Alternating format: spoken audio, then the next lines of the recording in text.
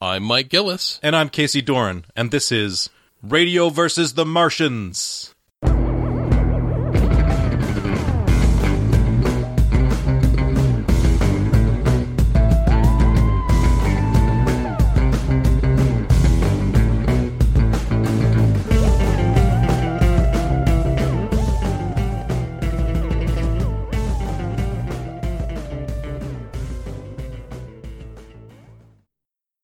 We are joined on this episode of Radio versus the Martians by our good friend from KTQA Radio in Tacoma, Mr. Sam Mulvey. Hey, how's it going? Hey, Sam. Yeah, thank you. Thank you for joining us at the end of the world, Sam.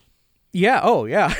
Yeah. You know, I had always kind of told myself that if the apocalypse does happen, it's going to be a lot less fun than cinema makes it out to be. It's actually just sort of the banality of destruction, if not necessarily the banality of evil, although there's some of that to be had right now, to be sure. Yeah, I'm trying to find the positive things as I can, and oh boy, yeah. I think I've said this to you before, Sam, but it's one of those times that I'm really glad that I'm an atheist, because if I believed in the end times, I don't know how I'd be processing this. Yeah, all that would need right now is just a little bit of extra flavoring of some sort of afterworld supernatural horror to really bring 2020 together for me. Yeah, remember when we were scared of clowns for a while a few years ago? Yeah, I do remember. I do remember that when clown fear was the main manufacturing output of the social media machine. Hey, feels so quaint. I just think of the Michael Stipe in this instance. It's just the end of the world as we know it. That's all. And thank fucking right. God. It's all right it is okay if we basically say we need a do-over, we need a mulligan. It's totally okay if we need a mulligan. It's been a while since we've had Jubilee. That's what I'm saying. Yeah, oh, totally. So, with that, I want to thank our episode sponsors, who we have 15 of right now. Yay! Can you believe that? The world is ending. Our audio quality has gone down, and we are making more money. So I want to have a special thank you to Larry Brunswick, Margaret King, Tim Batson, Zuri Russell, Sterling Taylor, Tom the Belgian, Jem Newman, Sinjin, David Gutierrez, Calzone, Carol and Dave Brulette, Wim the Belgian, Misa the Barbarian, Ryan Daly, and Dan Nideker. So thank you guys so much for your support. We love you. We hope you're still around next month. And hopefully the world that comes out of all of this is going to be better, kinder, more humane, and less murdery than the one that we live in now. Oh, I'm so glad to hear Dan Nideker's on that list, his name on that list. Sam might even remember Dan Nideker was with us at the beginning of starting our sort of creative project journey together. So absolutely, he's a good human, a good guy. Sadly, he's no longer with us, and by that don't mean that he's dead, but that he moved away. So he is no longer with us on this earth. He is an astronaut. No, he lives in Portland now, so he seems to be doing fine. Yeah, seems to like it there. Yeah. Well, I have something. Sam, Mike. Uh-oh. Snyder Cut! Woo! Oh, just what we've always wanted. Who's we? It's the royal we, I guess. I guess if you mean the royal we as a certain vocal section of the internet, I thought the rest of us had forgotten about this Justice League movie by now.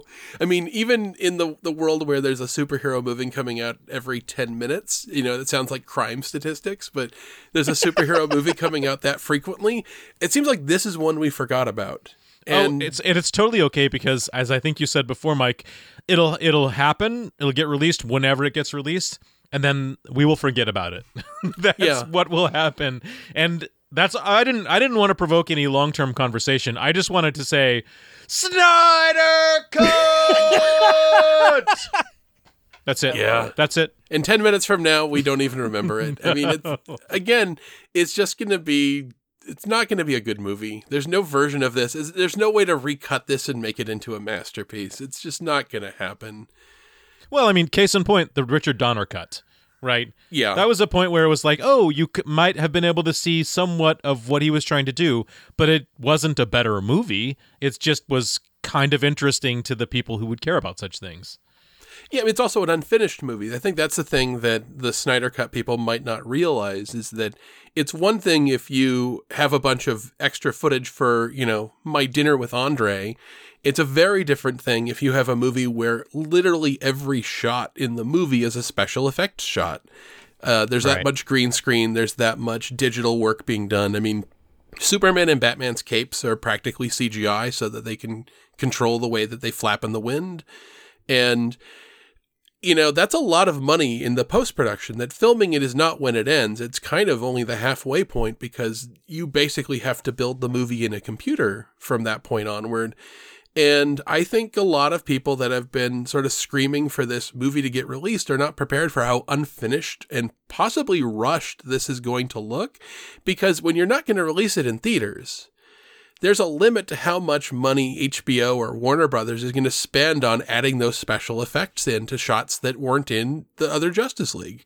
So it might look kind of cheap and unfinished. And I think that's more fascinating as an artifact. I mean, I'd love to see a cut of any one of these big blockbuster movies released without any special effects, and it's just people running in front of green screens and reacting to tennis balls. And I think that would be kind of fun to watch once. That would be cool. I would love a movie that's just people reacting, that's just called and is people reacting to tennis balls. I'll be honest with you, my head has been out of this game for so long. I didn't really understand what the hell Casey was talking about. And he starts shouting. Holy shit, Casey is shouting at me in German. It truly is the apocalypse. Fuck. So, it's like... The quick of it, Sam, is that, Zack Snyder, of course, left Justice League before it was finished. And Joss Whedon came on, which is kind of like, I was making beef stew, and this guy wants to make chocolate fondue. So I guess they're in the same pot. Those are not really congruent artistic styles. So the movie is kind of a Frankenstein's monster of things they found at the graveyard. And, it's really an uneven movie. Nobody really talks about it anymore. I mean, the sad fact, it wasn't like Snyder was fired from the movie. I mean, his daughter committed suicide and he had to leave for personal reasons. And I feel bad for him on that regard. Right. But, had that never happened, this movie was never going to be great if he had had his way creatively. And already he was probably under a greater restraint from Warner Brothers because there was a lot of backlash to Batman v Superman in terms of the artistic direction. And all that came back while he was making this movie.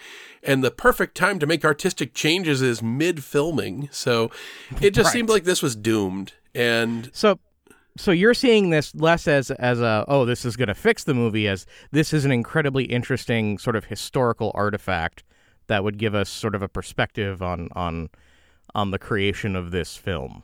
Yeah, what you're thinking. On making any blockbuster movie, really. Because, I mean, anything from, your Michael Bay Transformers movies, anything, which is that there is so much digital post-production work on any of these after the actors.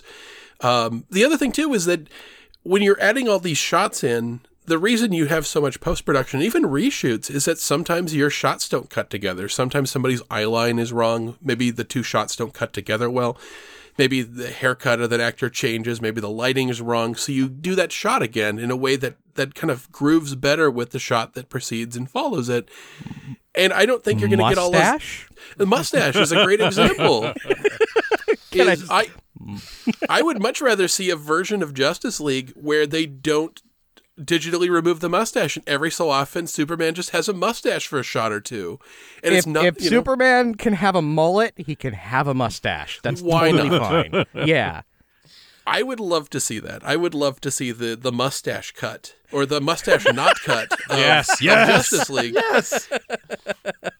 But I want to think about the uncut. because I think ultimately the reason I'm kind of glad they're releasing that is not because I really want to watch it. I'm only vaguely curious about this. Is I just want it to be over with. I want the people fighting over this to be over with and go, see, it's out. Now you don't really care so much. We're done. Right. This isn't like, what was it? What is the name of the, that lost Orson Welles movie that they finally finished and released on Netflix? Oh, the Wind something. Yeah, I'm not sure. The Name of the Wind or something God, like that. Where is Rob Kelly when we need him? Because he's our Orson Welles guy. I started but didn't finish that movie, so that tells you something about it. But it feels like there was something there. There was something to sort of recreate, not just as an artifact of a filmmaker we lost, but it felt like, I've heard good things about that movie. And The Other Side of the Wind. The Other Side of the Wind. It Yep. feels like The Other Side of the Wind was recovered from obscurity, and now we have a piece of art that has value to it outside of the story of it being lost. And I think with Justice League, I don't think this movie was ever going to be good. And I think we can get on with forgetting it again. We can get to the other side of this crisis and just have the death of a hashtag, and people can go on to going, oh, I that's what I fought over? Never mind.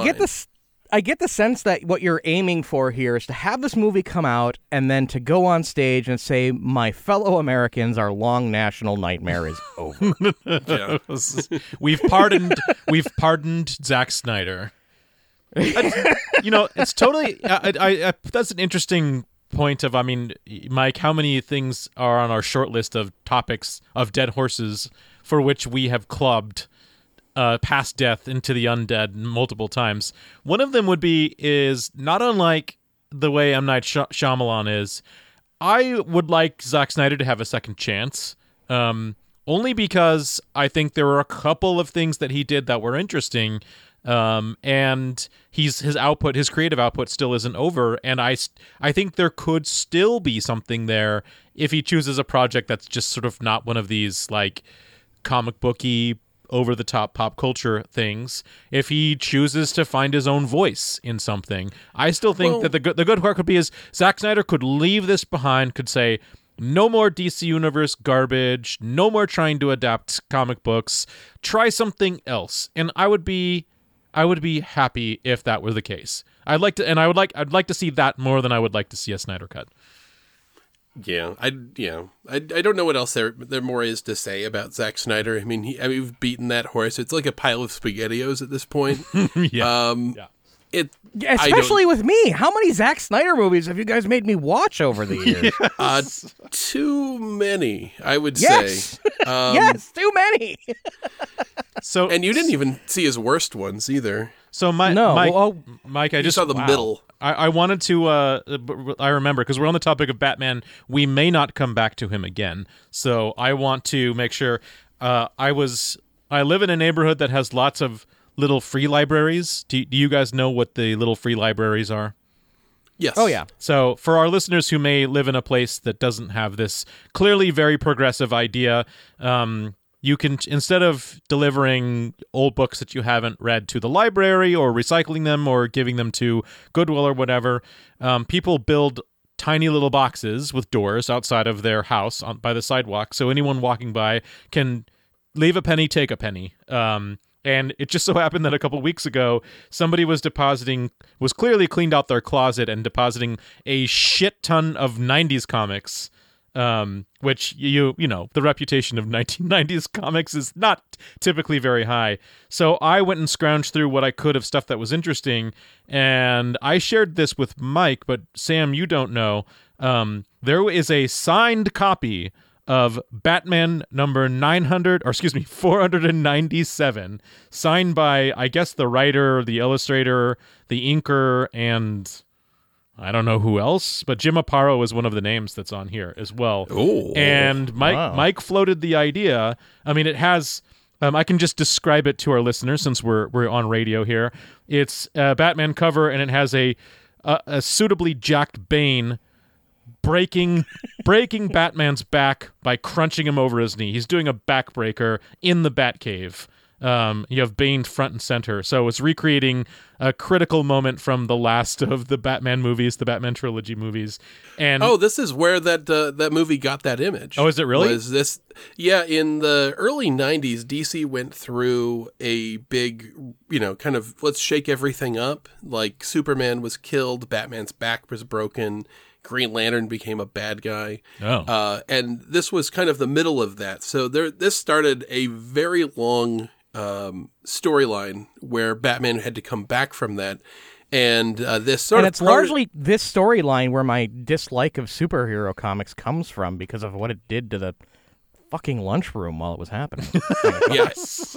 It took over for a while, but it was, so this crazy person who was kind of a protege of Batman became the new Batman, and he, in a lot of ways, I think the idea that the writers were doing was, hey, what if we gave these fans the thing they said they wanted and show them that they don't actually want it? So Batman is dressed in armor with knife fingers, and he's like brutalizing villains and acting like a psychopath and going all over the city, terrorizing people, and eventually starts killing them before Batman, kind of recovers, comes back and kicks the shit out of this guy and takes back his name. So it was an interesting run, and Jim Aparo was definitely one of those artists that I have a lot of affection for. He's been drawing the character at that point since the 1970s and had worked on him forever. He kind of draws one of those iconic Batman. I think it's like him, Neil Adams. Those are the sort of artists that when I have the image of Batman in my head, that's what I imagine, with a classic blue and gray costume. But yeah, the 90s is all about sort of like, let's break our characters and either bring them back after a few months or replace them with a new character. And DC was just hitting that reset button real hard at the time. And the fact that you got that thing is signed by all of those people, that is actually the thing about it that I find just fascinating. Well, I mean, I have no desire to read this or open it up, to be perfectly honest. I do want to say that there is a certificate of authenticity on the back. So, and I know it is, what does it say? It is from a limited edition of 9,000, but what number is it? I don't know what number. Oh, it's 2,082 out of 9,000. Can you believe that they produced 9,000 signed editions of this one copy? That sounds like an awful lot to sign. Sounds like a really it's an awful wrist. lot to sign, but yeah. you can make some money with those signatures. I mean, that's signed by Jim Aparo, who's sadly not with us anymore. I actually do like that run of Batman comics quite a bit. I actually read that during my cancer treatment. I read a bunch of the Batman from the 90s stuff, and I do enjoy it. If you want to see Batman sort of pushed to the bloody edge, and I do like Bane a lot. Bane is basically just like a really angry luchador who was born in a prison and just wants to beat the shit out of Batman. He's a fun character. I do enjoy him. Well, Mike, you floated the idea, and I think this is a great idea. We should brainstorm how it is that we do this. We should make this issue, since I have no desire whatsoever to own this, but it could be a contest that we could give to our loyal listeners. And what should we ask them to do for the selection process? I don't know. Let's figure something out. Maybe fan art. Let's talk about it. Fan art. What was that? Poetry. I don't know. I don't know. Let's talk about this off air and let's figure this out. All right. Because I think there's a brainstorming process here. Because if we have something that people might necessarily want, let's maybe even do a little bit of good with it and see what maybe a 7-year space mission where you ultimately acquit them of being human beings. You are making a TNG reference. I am. I can do that now. Oh, have you watched TNG now? You've been cleared, Sam. The NDA is now lifted, and now you're cleared to talk about TNG. Yeah, didn't I break this on your show that I've been low key watching a lot of Star Trek the last few years? Yes, you did. You did. Yeah, no, that continues. I've dropped that particular aspect of my on-air personality because it was getting kind of stale compared to what science fiction has actually been doing lately.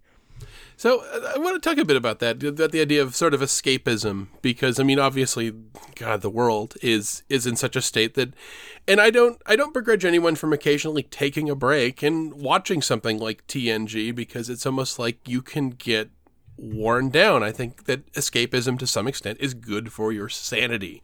That is a necessity to be able to take a break from a stressful world, a scary world.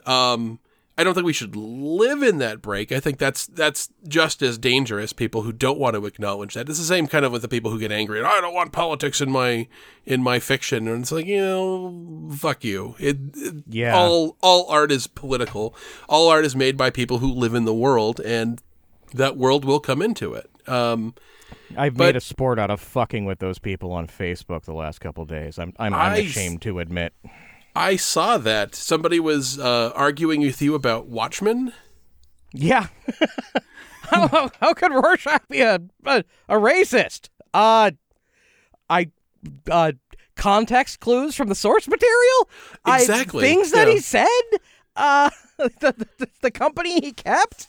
Yes, the fact that he has a giant molding pile of racist literature that he collects, which is his primary news source. I mean, it's not like there aren't other types of bigotry that come out of his mouth throughout the course of the series. He's got a lot of fucking issues with women throughout series that just boil to the surface constantly. He's homophobic. He's a violent psychopath. Just because he has a sad backstory and that he's sympathetic in many ways, that's just a testament to Alan Moore's writing. But the dude is still a fucking creep who eats through your garbage and breaks people's fingers in seedy bars. So, I mean, this is not a good dude. And at the end of the story, when he thinks he's going to die and needs to pass his journal on to somebody he can trust, he sends it to basically a John Bircher newspaper so that they can print it. Those are the people he trusts, the people who have an article praising the Klan. Basically, he sends it to InfoWars. I mean, yes, that's what he does. That's what this is. Exactly. So, I mean, there's enough pieces there. You can go, okay, do I know for absolutely certain is he a racist? No. But is he very, very probably a racist? Yes. I think I would say the sort of the clues that there are, like, now that you've actually made me read Watchmen more than once, I would say that there are clues that suggest that he does sort of lean in that direction, but he never just comes out and says it, because that's not really where he is. Sort of in the same way that God, I don't even know that I want to go in this direction, but I'll try it. But, I'm not racist, but all the crime comes from one place, doesn't it now? Yeah. It's that kind of thing. The I'm not racist, but it's the lady in the park who is threatening a black man who's telling her to leash her dog by saying, I'll call the cops and they'll kill you, but not wanting to seem racist while doing it, so explicitly saying African American. So that's what we're talking about. It's like, well, I'm doing this for me. I'm still a monster, but I want to use the right verbiage, because that's the part to me that defines the line between being racist and not racist. And it's like, that sounds to me like you're racist.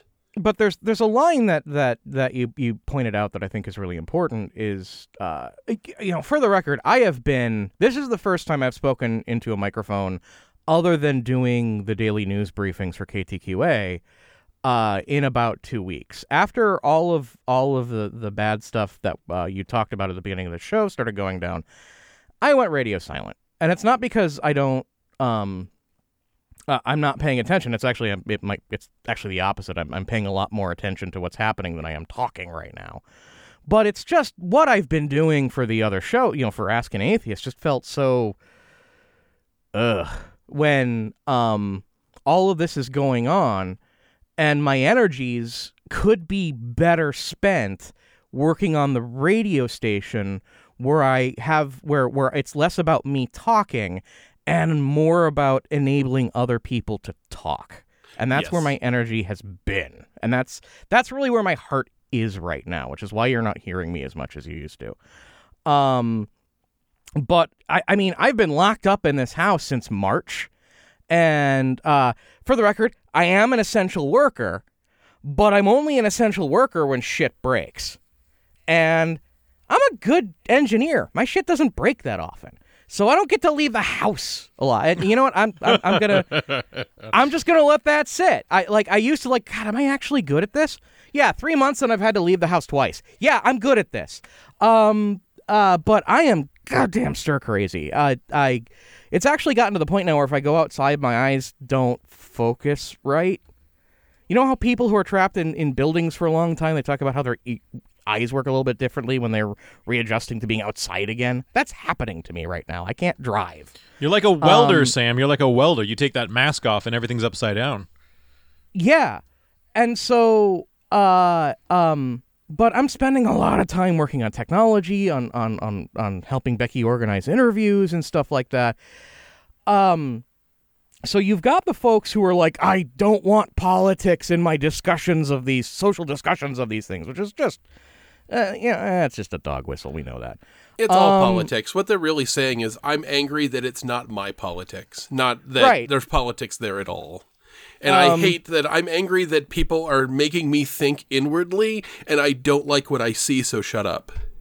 Yeah, and so, there's a difference between that and God, I've been working all day and I need a break for my mind. I need some self-care. I'm going to kick back and watch Bride of the Monster. Yeah. That's what I'm doing right now. That's escapism. It's good, but again, you're not disengaging from the rest of the world. That it's right. I need a break from that because my brain's like a tightened coil, and if I take in too much at once, I could fucking snap. So I need to do this for a second. This is for me. But, I'm not completely disengaging from the world. I'm not saying I don't need to think about my own behavior. I don't need, you're not doing that. Right. Yeah. And this is the other thing is I'm finding that the real world, again, it follows you back. I mean, this isn't, escapism is not Vegas, things do follow you back, and it goes both ways. God, at the state of the world, it's affecting my ability to get escapism from certain sources. Is this happening with you guys? Is there something, is this just changed the tenor and the flavor of so many things that it feels like, for instance, I can't watch anything or read anything with hero cops in it right now. I just have no fucking time for it. I can't enjoy it. Totally understandable, Mike. I just don't fucking want it because it's kind of like when the fantasy is so obvious now, the lie of it is so obvious that everything just tastes like propaganda. Yeah.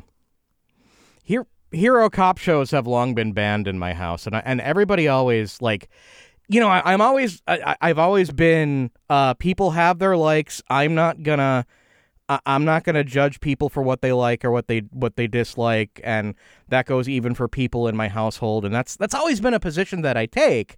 And so when people find out that the Law and Order series or NCIS or whatever are just are shows that I outright do not want in my home or on my television, people are always like, wow, really? Yeah, I don't like these shows because of how they portray cops. And it's I know that there's a lie there. I know that I think there's about as much in common between the cops on these shows and the cops in real life as there are between the talking fish in The Little Mermaid and fish in real life. It's like that crab in real life isn't going to sing a song about how wonderful it is to live under the sea. Right. These are completely two different things that, I'm sorry, Commissioner Gordon and Columbo have as much in common with real life policing as Green Lantern does. Right. And it's just gotten to the point where it just is impossible to ignore the reality of it. And maybe this is just me having my little dumb white guy awakening. I mean, the thing is, I knew that this was the case, but I could still turn it off and be in a fantasy world for a while. And I could even do it with stuff like, say, Dirty Harry, which is outright right-wing propaganda. But Dirty Harry's a fucking cartoon. It is. That's what I mean. It's a cartoon angle of it, but it's a cartoon that some people seem to live in, and you can find that out on Facebook and Nextdoor. That that cartoon is the way a lot of people see policing, and they see it in an aspirational way. And it's like a lot more people are a lot more sympathetic to Judge Dredd than I never would have imagined.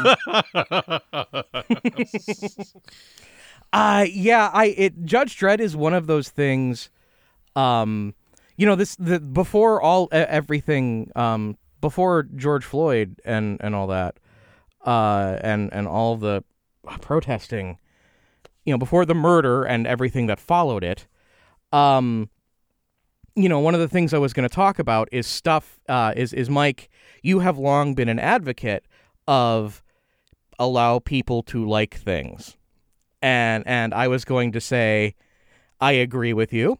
But I think we need to extend that a little bit and say allow people to hate things. And one of the things I was going to talk about was Judge Dredd, in that it's like, a lot of people who defend it say in 2000 AD in the comic book and all that, he's clearly a representative of American fascism, and it's a parody. It's showing the flaws inherent to the system. I'm like, but boy, howdy, do the writers and fans really love that fucking Judge Dredd character. They really make him out to be the good guy. He always seems to be on the side of right. And I just can't, I don't think it's as much of a parody as you're making it out to be. I think maybe it started that way. Yeah. And it is that way for some people, but for a lot of people out there, it's not a parody, it's an instruction manual. Well, I think I think Judge Dredd clearly started out as a biting satire, which is why it's set in America, and the cop is dressed like he is in a fascist regime. He has a giant golden eagle on one shoulder and a giant codpiece. Right. But I think the parody angle of that, I think it's gotten lost over the decades that he's been out, and that people have forgotten that this character is monstrous, that it should be very Paul Verhoeven-y, where, Judge Dredd, if it's done well, it should look something like Starship Troopers, where it's clear that we are satirizing fascist propaganda. Mm-hmm. And I think that Judge Dredd started that way, and it was very clearly not to be taken totally seriously, but I think along the line they have storylines like, the people come together and they get to vote on what sort of system they have, and they choose to keep the system where cops are judge, jury, and executioner by democracy. And I'm like, at what point does it feel like the authors somehow sided with this guy? And it's not the same authors, right? I get the sense that the folks at the comic who were making him a parody kind of left, and the people who came in were like, hey, this could be a good idea. We got to keep, or they were just coming up with storylines to keep the character going. Yeah, and I think sometimes along the lines, you develop a character and you give him nuance or whatever, but I think ultimately you have to remember what he is. And this is, I think, something I think readers also lose sight of that. This happened with the character of Rorschach in Watchmen, which is that in a lot of ways, he's the character you follow through the story. He's the one who is exploring the plot beats, but he's not a hero. He's like a Bernie Getz type who dresses like a children's adventure character. And I think Alan Moore remembers that throughout the story. And even though there are things that make him sad, if not outright sympathetic, but he's never a good guy. He's actually shitty at his job. If you really look at it, that he can kill your average mugger or rapist by strangling them or setting them on fire, but he's completely off on the wrong track for the entire investigation that sort of is the backbone of the series, that he gets manipulated by the person who is behind everything. And even when he sends his journal off, it's still on the wrong track because they are totally wrong until Dan Dreiberg manages to accidentally guess the password of a computer, and then the plot just falls in their lap. Up until that point, the best they have is going into bars, beating up random people because they look shady, getting no useful leads, and then just kind of bumbling around while they're manipulated. That's what I kind of like about it, is that he's so not Batman. He's so not steering the story. And I think a lot of fans have missed that. They've missed the fact that he's kind of a scary dude, and that he probably smells like garbage and he eats out of the trash and he's a racist. And that was Alan Moore saying something about what a vengeance-driven superhero character would be like in real life, that they wouldn't be like Batman. As someone who didn't read Watchmen until they were in their 40s and had like lived basically with people who were Watchmen fans, my whole life, it never occurred to me until I read it myself just how large incompetence looms as a concept in the series. Everybody talks about all the characters as if they're great, when most of the characters screw up in that story. Almost nobody gets it right. Not even Atomic Blue Dong guy gets it right. Yeah. But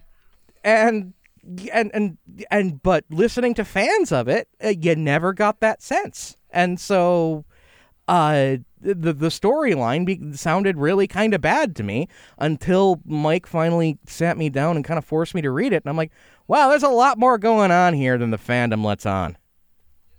And what gets me is that people who love it still don't seem to see that. And you see that in the Zack Snyder movie, where he seems to think that these guys are awesome and they should punch through concrete and do wire fu. And I'm like, that's so not the series, that they can fight average people, but it's still kind of awkward and uncomfortable. And after they're done, they're sweating. And, Rorschach doesn't beat up 50 cops. The cops do what cops do, which is they descend on him and just start hitting him with sticks and kicking him in the face.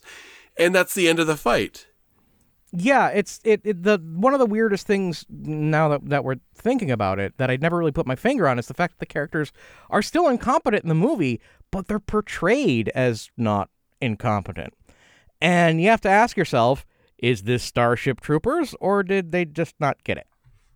I think he didn't get it. I think that Zack Snyder is not alone in being somebody who loves the sort of superficial, surface level stuff and wants to recreate it so lovingly, but doesn't seem to understand.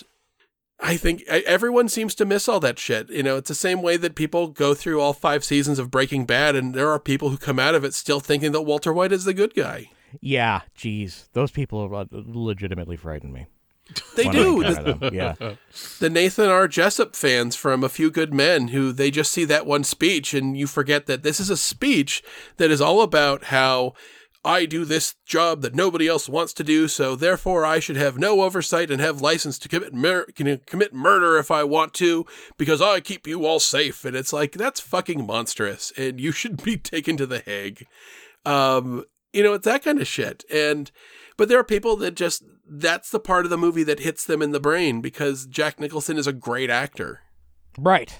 And has those great I told you so moments that people find really emotionally rewarding. Like they have their moments where they make bad people have moments of comeuppance in Breaking Bad. Where the malice of Walter White brings down a lot of other people who are also bad. So it gives you the sense that he's the good guy. He's not, though. He's not doing it because he's a superhero. This isn't a freaking superhero show. Not everything's about superheroes. He's a bad guy. There aren't a lot of good people in that series. And that's the other thing I like with that show. What makes Breaking Bad great are not the moments where he gets to go full on Heisenberg and be the badass. My favorite moments of Bryan Cranston performance are the moments where the fucking walls start to cave in on him, that his bullshit doesn't work and he becomes kind of pathetic and sad and scared. And those are the moments that make him a fascinating character, not the moments where he gets to be the badass that exists in 1,000 other movies. Right. Oh boy. I don't know. It's just, I wonder if I should keep going with that theme. Because part of the reason I wanted to go with that is just because deep dive, as a kid, I was always I was always sitting at the table with the comic book guys and whatnot, because, sometimes X equals X. But I always had to hear about things that I part of the reason I became such a critic about things, and you guys used me for that for the show, was because I was forced to like listen to listen to stories about things that I had zero interest in, and that the person I was talking to could not read any social cues that that was saying, please do not talk to me about this. Talk to me about the stuff I'm interested in. I am done talking about this. And that, that was a huge chunk of my social interactions in childhood. I know far more about the Dragonlance novels and the ElfQuest series than any human reasonably should. Hello? Yeah, I can get okay. you. Right, But I think it's definitely one of those things. This is the nerd curse, and it's the behavior that I try to eradicate in myself. I'm not always too super successful with it, but I think the idea is, don't be a nerd version of a Kirk Cameron movie. Right. Don't be someone who's just hitting people over the head with this sort of stuff. It just goes, Jesus Christ. Do you actually want somebody to try this, or do you want them to hate it without ever looking at it? Because it is very easy to make people go, I don't want to try this because this reminds me of a really uncomfortable conversation where somebody wouldn't fucking leave me alone. Where I think I was worried that you might see that as something I'm saying to you and it's not, because I think there's two solutions to this problem. And I think you and I have tried for the same solution.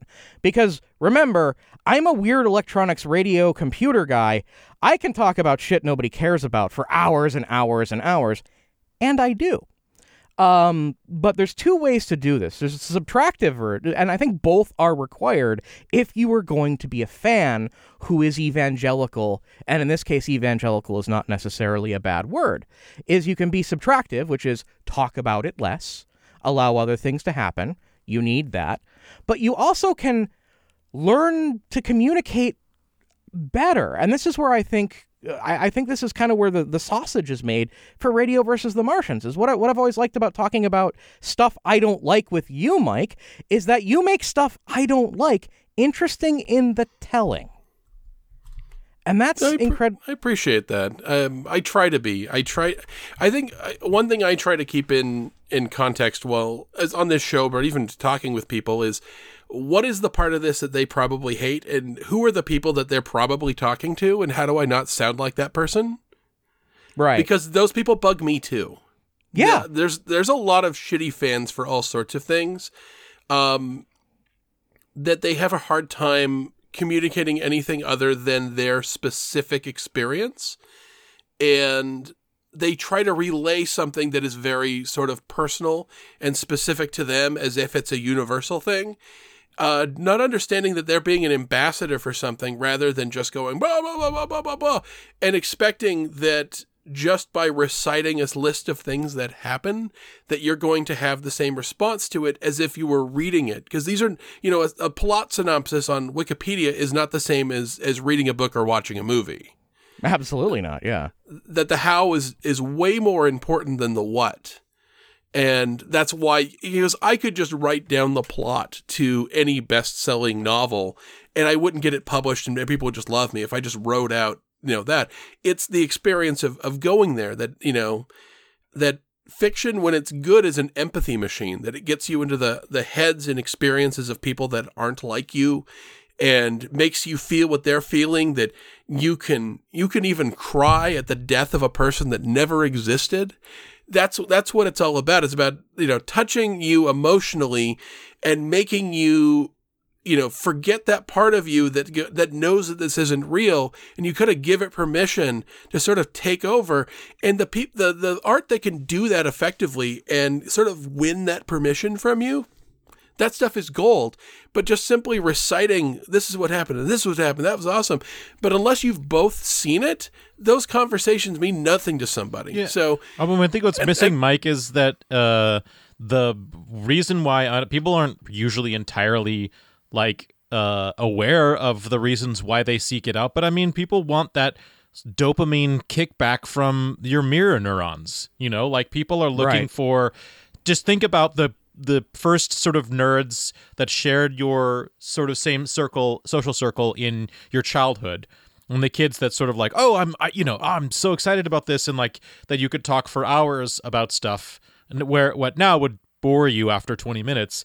It's because you get that crazy fucking feedback response, and people are genuinely looking for that. And it might just be something endemic to being an adult and having your feedback responses to many different things, because obviously you're as an adult, your world gets more complicated, and you generally have to end up doing more stuff you don't want to do before you can spend time slacking and doing things that you do want to do, and you get more sophisticated. Obviously, I feel like the thing that we might be missing here is the internet makes it so people get to seek out exactly precisely the targeted sort of neuron response triggers that they want of the subjects that they end up wanting. And it makes them, over time, it makes us incapable of being able to be like, I just want to sit back and listen to this person who I like talk about something that interests them, and just be genuinely interested about something that interests them. And not to talk about myself a lot, but I generally in a conversation tend to like to listen to other people versus trying to wait for so I can talk over them. And maybe that's the hard part for a lot of people, is now they're just so cloistered. They want to be like, I want to talk about this. I want to find someone to talk about this with. Sometimes the joy can come from actually listening to someone, and then you can learn to appreciate it. It's easy, probably really easy for Mike, because Mike just needs to start his motor. And people are just like drawn to him. I mean, I've seen it happen so much. People are just sort of like drawn into the sort of chaotic, beautiful black hole that is sort of Mike Gillis's brain. But yeah, I mean, most people, I think, are just looking to get their rocks off in that way. Yeah, and I think that's something I've definitely found kind of frustrating, is that some people have, when they take in, literature or movies and stuff, it's weird because I am not a critic. I am not super educated or anything. I can't talk about this with the same kind of academic credentials that someone like, say, a Lindsay Ellis could talk about it. But what often shocks me when talking to just people in just a basic social circle is how many people don't pick up things that I think are fairly obvious in literature or movies or stuff. And it's not that they're dumb. It's that I don't think they are looking for very much when they consume media. And I find that a little bit disappointing. And maybe that might be key to why we get into things like, I don't understand. Walter White's clearly the main character, so he's a good guy. Is that possibly? Or Rorschach is kind of the lead character. We're following this story through, so he must be a good guy. And not thinking sort of critically about something. I don't know. Is that where this is kind of coming from? This brings me into one of the, I think was going to be the centerpiece and one of my favorite dislike pinatas, which is Warhammer 40K.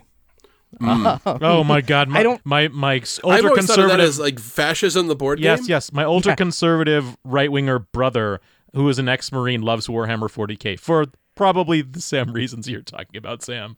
You're fucking kidding. I'm not kidding at all.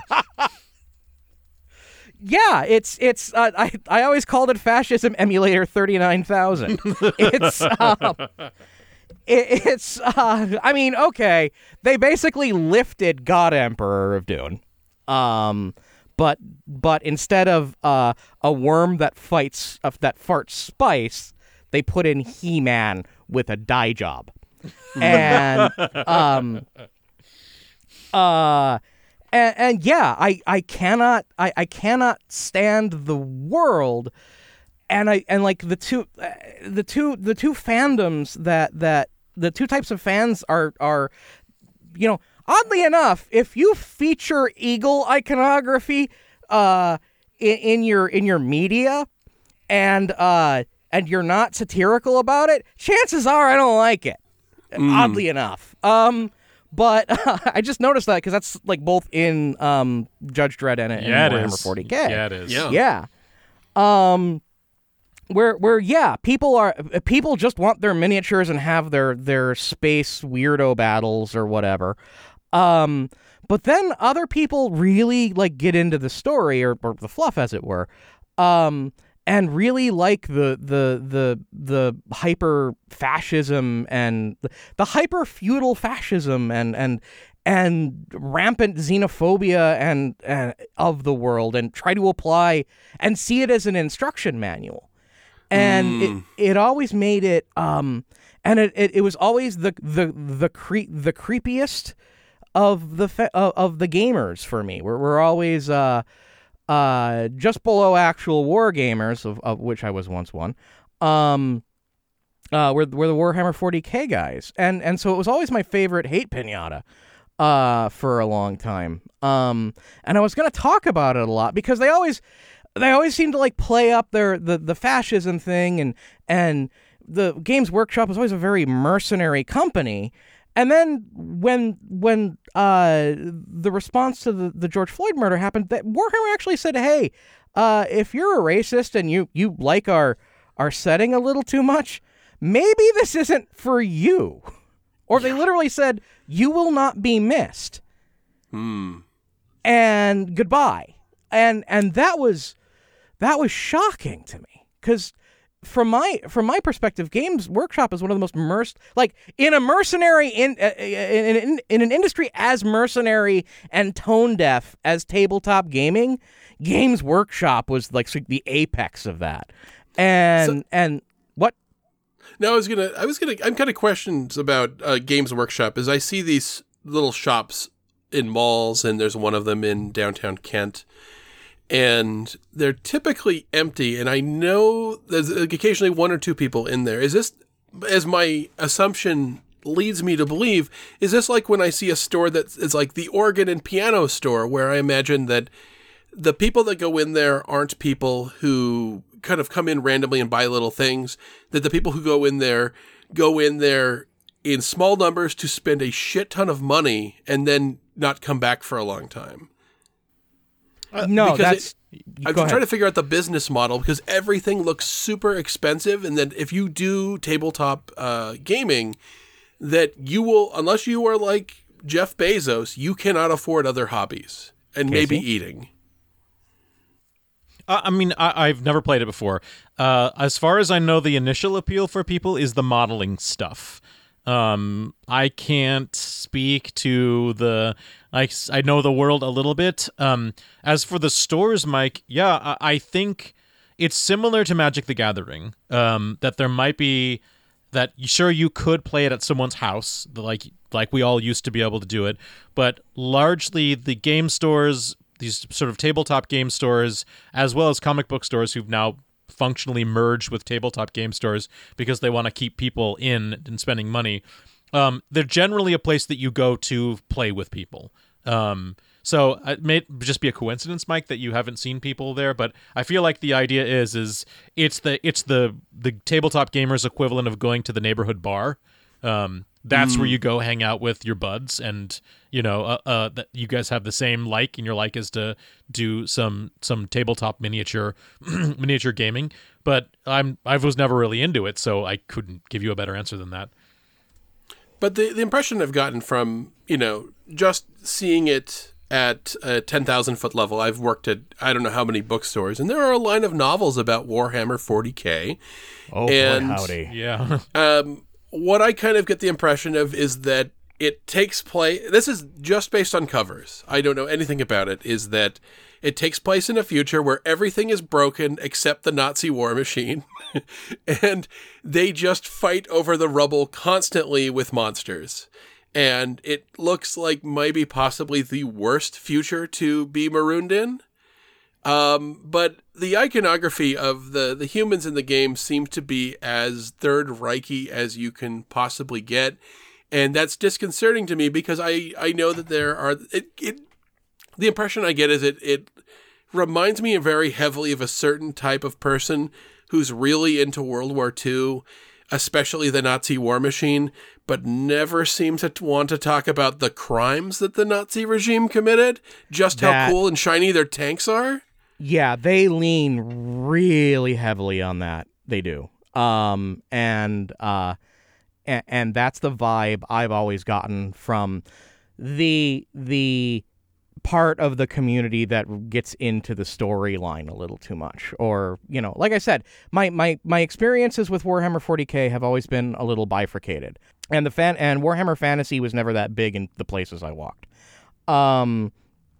But you had the creepy dudes who were just really into it and liked having a fascist miniatures game that they could play, because actually playing Nazis, which is possible in a miniature game, just wasn't enough for them. They play super Nazis. Yeah, they want hyper Nazis. And then you got people who just want to play space elves or space orcs or whatever and shoot and go pew pew pew with their little plastic bits. And those guys I don't have a problem with. They're generally pretty self-aware and funny. It's the other guys I got the problem with. And those guys are almost precisely like those World War II guys, as you were saying. But to wrap that up, it's like in the sort of, when I was doing the research for this bit, I'm kind of doing this bit kind of differently. It's like I don't want to talk about it's really difficult to talk about things you dislike when hate is being displayed. Actual hate is being displayed on a daily basis on your television screen. Yeah. And so I'm kind of coming about this askance, because the heart of it was what I really like about disliking a fandom is when I discover something I like about it.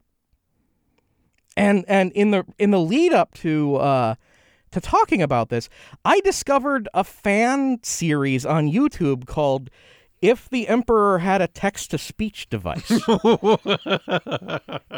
And it's hilarious. And it hits almost all of the critiques I've ever had about the Warhammer 40K universe that isn't about the heavy breathing creepy guys. And it's like, oh wow, they can do this? Like it was so refreshing and actually so entertaining that it made me a lot more comfortable talking about it made me more comfortable with my dislike of that particular fandom. And I would check it out. Most recently, he's been the guy who makes it has been making it for years. Most recently, one of the main characters went to the Adeptus Mechanicus, went to Mars, which is where the Adeptus Mechanicus are. Like I said, I've had everything slowly explained to me. I know more about this than I should, for someone who has never touched a miniature in his life. And they have to communicate in some sort of digital format, and they do, and as a stand-in, as sort of a visual, an audio effect of communicating in a binary format, they use rock opera. That's pretty cool. It's really well done, and they review, and they turn it into a podcast where they do sort of pages will never get back of one of the more infamous Warhammer novels, and that's pretty good. And so discovering something that you like about something that you dislike, it's such a load off your brain about, like, oh, okay, I can have an interface with these people now. I can see, I can also see that, with that there are people who who like what this is and see what I dislike about it and are also concerned with it. And it gives me, instead of making it an us versus them thing, it's okay, yeah, we see it. Okay. Yeah. It's more of it makes it more integrated. So, for social, at least for social domain problems, like another example of something that I really dislike and discovered something that I really like sort of in that same milieu is, like, really dislike Dragon Balls. Not my thing. Really boring. You were intentionally not pronouncing that correctly. I have decided I am never pronouncing it correctly. This is true. I think it may be a generational barrier, but I think I'm just slightly too old to have... It's like if I was 3 to 5 years younger, I bet you I would know a shit ton about Dragon Ball Z. Probably, but you just take all the stuff you know about Superman and swap a few of the characters and you're there. It's not a big deal. and I'm just not a big fan of it. And I would always have these questions like, well, why doesn't this just happen in the storyline? Why doesn't that just happen in the storyline? And then One Punch Man happened, which is a series that basically answered all of my questions in that regard, and it's hilarious. Yeah, it's really funny. It's really funny. Yeah, and it just made me feel so much better about disliking something. And so that was sort of the end point I was going to take this bit was I discovered something I liked inside of something I didn't like, and that just makes me feel, for one reason or another, a little bit more connected to humanity. Self-aware fandom, I think, is one of my favorite little bits when people kind of know that there's a thing about the thing they love that really doesn't hold up, that isn't very good, and they like to poke it a little bit. It doesn't make them love it any less, but they kind of like to remind themselves that it's there. And I think this is why the best kind of parody comes from people who love a thing rather than people who hate a thing, because there's a level of research into something you hate that you're not going to do compared to somebody who loves a thing and somebody who is consistently taking a thing in.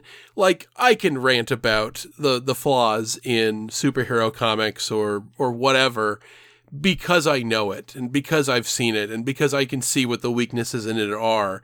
It's part of the reason why I disliked Phoenix Jones as much as I did, is that Phoenix Jones took a thing that I love and reminded me of how sad it is in real life.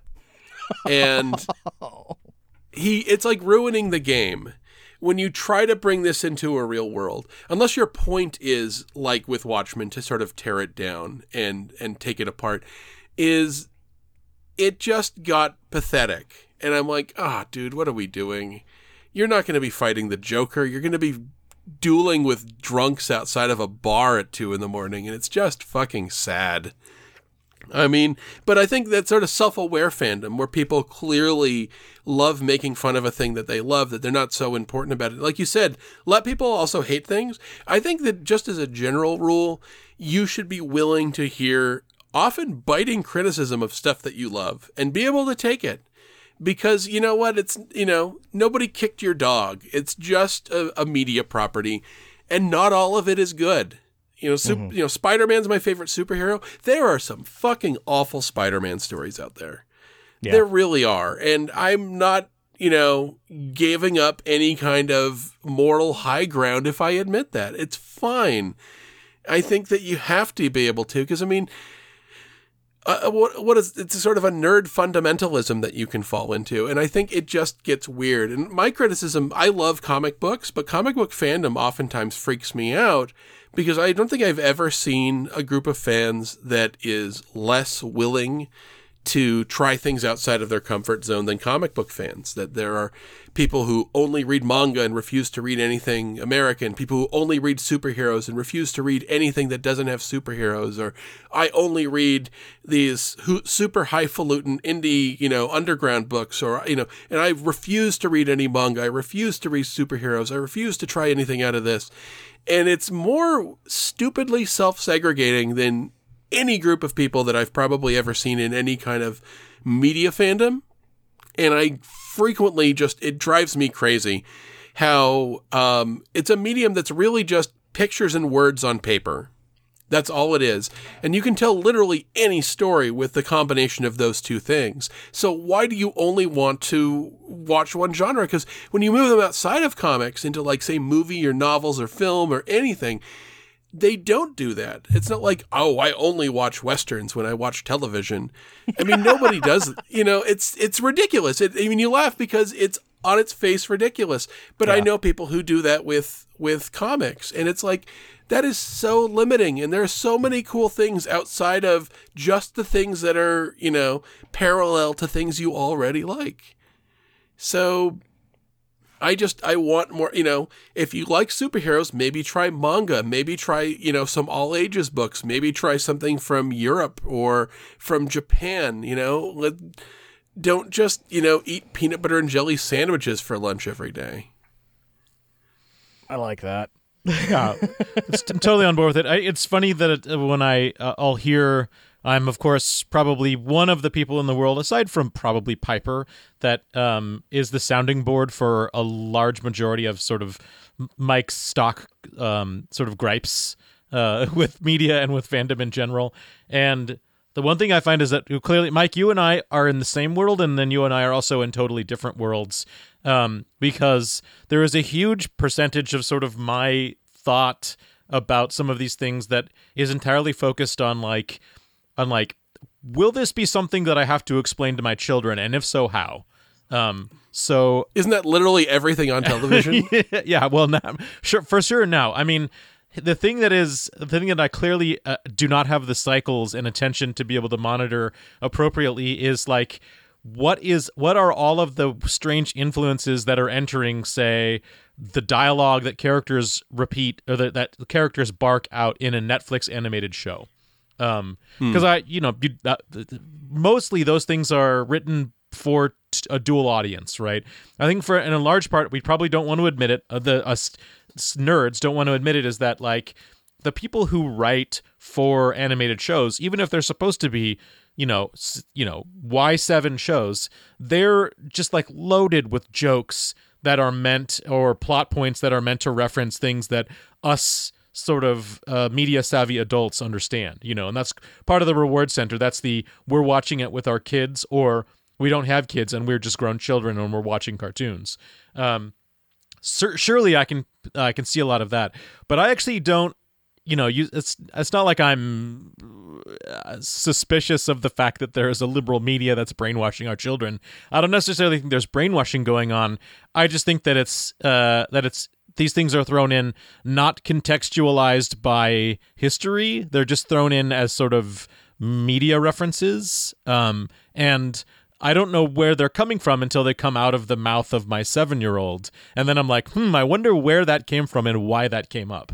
Yeah, I remember Animaniacs did a lot of this back in the day. Yep. Where I was watching this as like a 10-year-old, and I was old enough to kind of coexist in both adult movie and kids media worlds at that point, that I was aware enough that there was a segment on Animaniacs called Good Feathers, which parodied a Scorsese movie about gangsters, and I knew enough about it to know that one of the pigeons in it was a parody of a Joe Pesci character from a movie that I had never seen. And it's sort of weird. It's a weird combination of these things that are kind of coming together, or an episode of Animaniacs where they go back in time.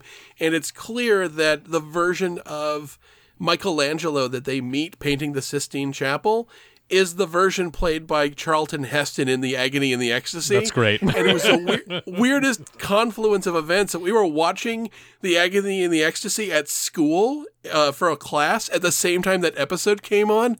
I've never had the joke so fully given to me all at once before. Or in the case of the Animaniacs complex of shows, it was a little after my time, but my brother watched it, and just out of nowhere, the brain does the frozen peas rant. Yes. It's like literally no context. Yes. And my dad and I are like, what the hell is this?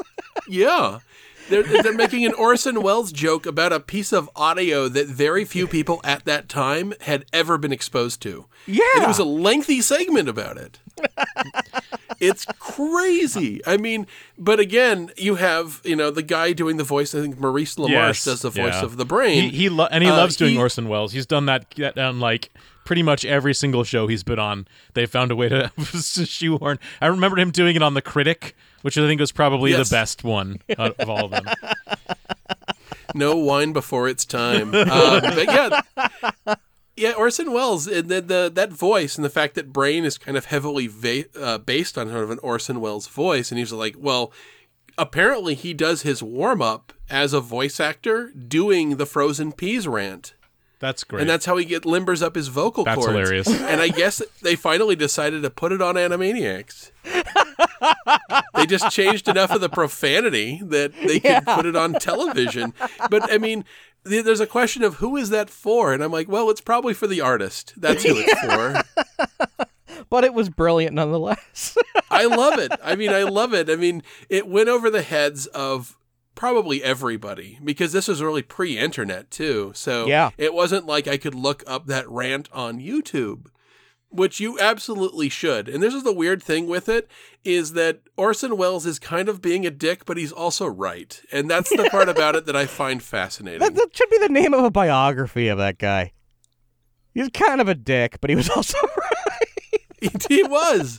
It's weird because I feel the same way about that Christian Bale Terminator rant. Yeah. Where he's a complete fucking dick. He's totally out of line, but he's also right.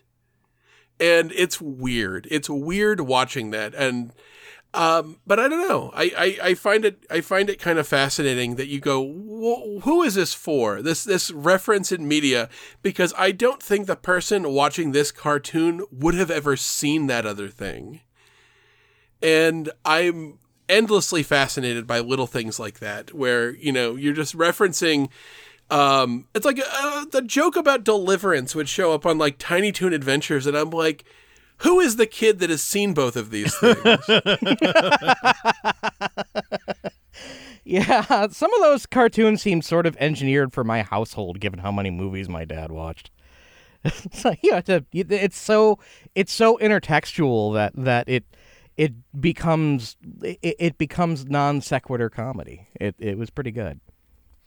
Well, I wish I had funnier examples of what Elliot, my son, brings to the table. Although there are just turns of phrase that I never say, that me and my wife never say, that he comes up with that I'd be like, that had to have been in a show. Like, for example, I think he was out on the porch playing Legos and someone was asking him if he wanted to go somewhere. And he just said nonchalantly, hard pass. And I was like, okay, I get it. He communicated exactly what he needed to in 2 short words with the correct attitude. Hard pass. Nice. I was happy. He's learning communication skills, really. Yeah. Yeah, jeez. So I was at work the other day and a memory popped into my head, and it was of something that I hadn't thought about in maybe 20 years. And I suddenly remembered Mr. Borman, my high school gym coach. I hadn't thought about Mr. Borman was quite possibly the scariest 5'3" German man that I've ever met in my life. It was that kind of authority behind it that you had when you were a kid where I guess on some level you knew adults weren't allowed to hit you, but you had just enough of a suspension of disbelief that you think it might happen. Okay, I'm visualizing Von Kaiser from Mike Tyson's Punch-Out, just letting you know. He did have very close-cut hair. So Mr. Borman was the sort of person who, and this is a story from my sister, because she had him as the gym teacher too. In high school, there aren't that many gym teachers, who kept, like there aren't enough kids to have 4 people in every badminton game that you have playing in the gym. So the teacher has to sub in because one group only has 3 people. My sister was on the team opposite Mr. Borman. And Mr. Borman is so competitive, or was so competitive. I don't know how old he was. Everyone feels like they're 900 years old when you're a kid. He was so competitive that he wouldn't blow the whistle to end the class period until he was up by a point against my sister's team, so that he could call the class period and tell us to go back to the locker rooms and change. That it went over by like about 3 or 4 minutes because my sister's team was winning. But what I really remember about Mr. Borman, and I don't know why, this is one of those things that I can remember the tenor and feel of a room so clearly, was that we had to, for whatever reason, do this step aerobics segment of that gym class that year. And everyone hates it. Everyone likes to do stuff where you can go outside and play soccer or whatever. People like, even running around the track is more fun than that because at least it's self-directed. But when we had to do step aerobics, I think it was like Mario, what is the name of the guy from Saved by the Bell? He played AC Mario Slater Lopez. Mario Lopez, yeah. He was doing it, this step aerobics video that we had to go along with. It had a soundtrack that was like Sonic the Hedgehog. What did it have? It was not fun. Sega Genesis. It had very farty samples in it. Sounded like it was a cheap it ass was very Oh, keyboard. like the early run Sega Genesis with the wiring problems on the Yes, PLC. Yeah, yes. I know That's what it exactly. felt like. I mean, they clearly had sort of a beachfront set on the video, and there was like a fake toucan on a hanging, perch, and it was that kind of video, and everyone in class hated it. So sabotage happened. I like to use a passive voice for this. It wasn't me, but sabotage happened. Somebody unplugged some cord on the VCR so that it couldn't play that tape. And Mr. Borman would set it up and start going, but someone would always unplug it or unplug something so that the tape would stop when he left the room. And Mr. Borman has a limited temper. I mean, I wouldn't say he has a super short fuse, but he does not have a long fuse. And by like the third or fourth time that this thing got shut off, Mr. Borman was in a frothing rage. And to a 15 or no, I think this was this was junior high. I think this was junior high. But Borman was fucking pissed, and you could feel it in the air. He just started screaming at us, and maybe it's just the media consumption I've had, but frothing rage through a German accent is not fun, and it conjures all sorts of, oh my God, he's going to bring one of us forward and start paddling him. I mean, that kind of vibe in the room.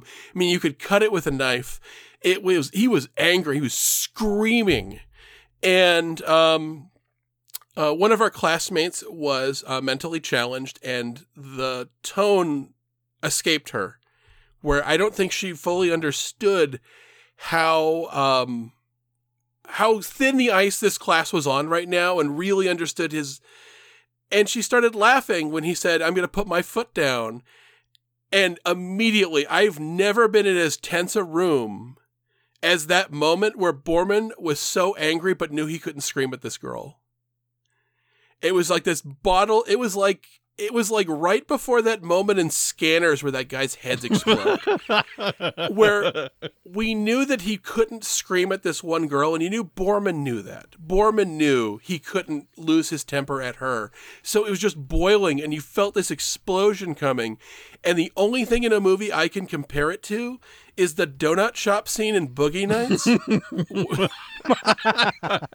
where it felt like you're looking at that gun nut guy at the table, and you're Don Cheadle, and you're like shaking your head, and you're begging him not to do something. That's what it felt like. I have never been in a room like that before or since. Because, oh my, it's, maybe I'm just shooting it through the prism of being like a 14-year-old kid, where everything when you're at that age feels like Dragon Ball Z. It feels like everything is going to turn into a battle that will destroy the moon. But Jesus Christ, I don't think I have ever been that terrified, where it felt like at any moment, the moment in a Western where the piano player stops. I don't know why I remembered that the other day, but I was just like, holy shit, that girl just did not know what she was walking into. And it was just this like, holy shit moment of, oh my God, is Borman going to kill this girl?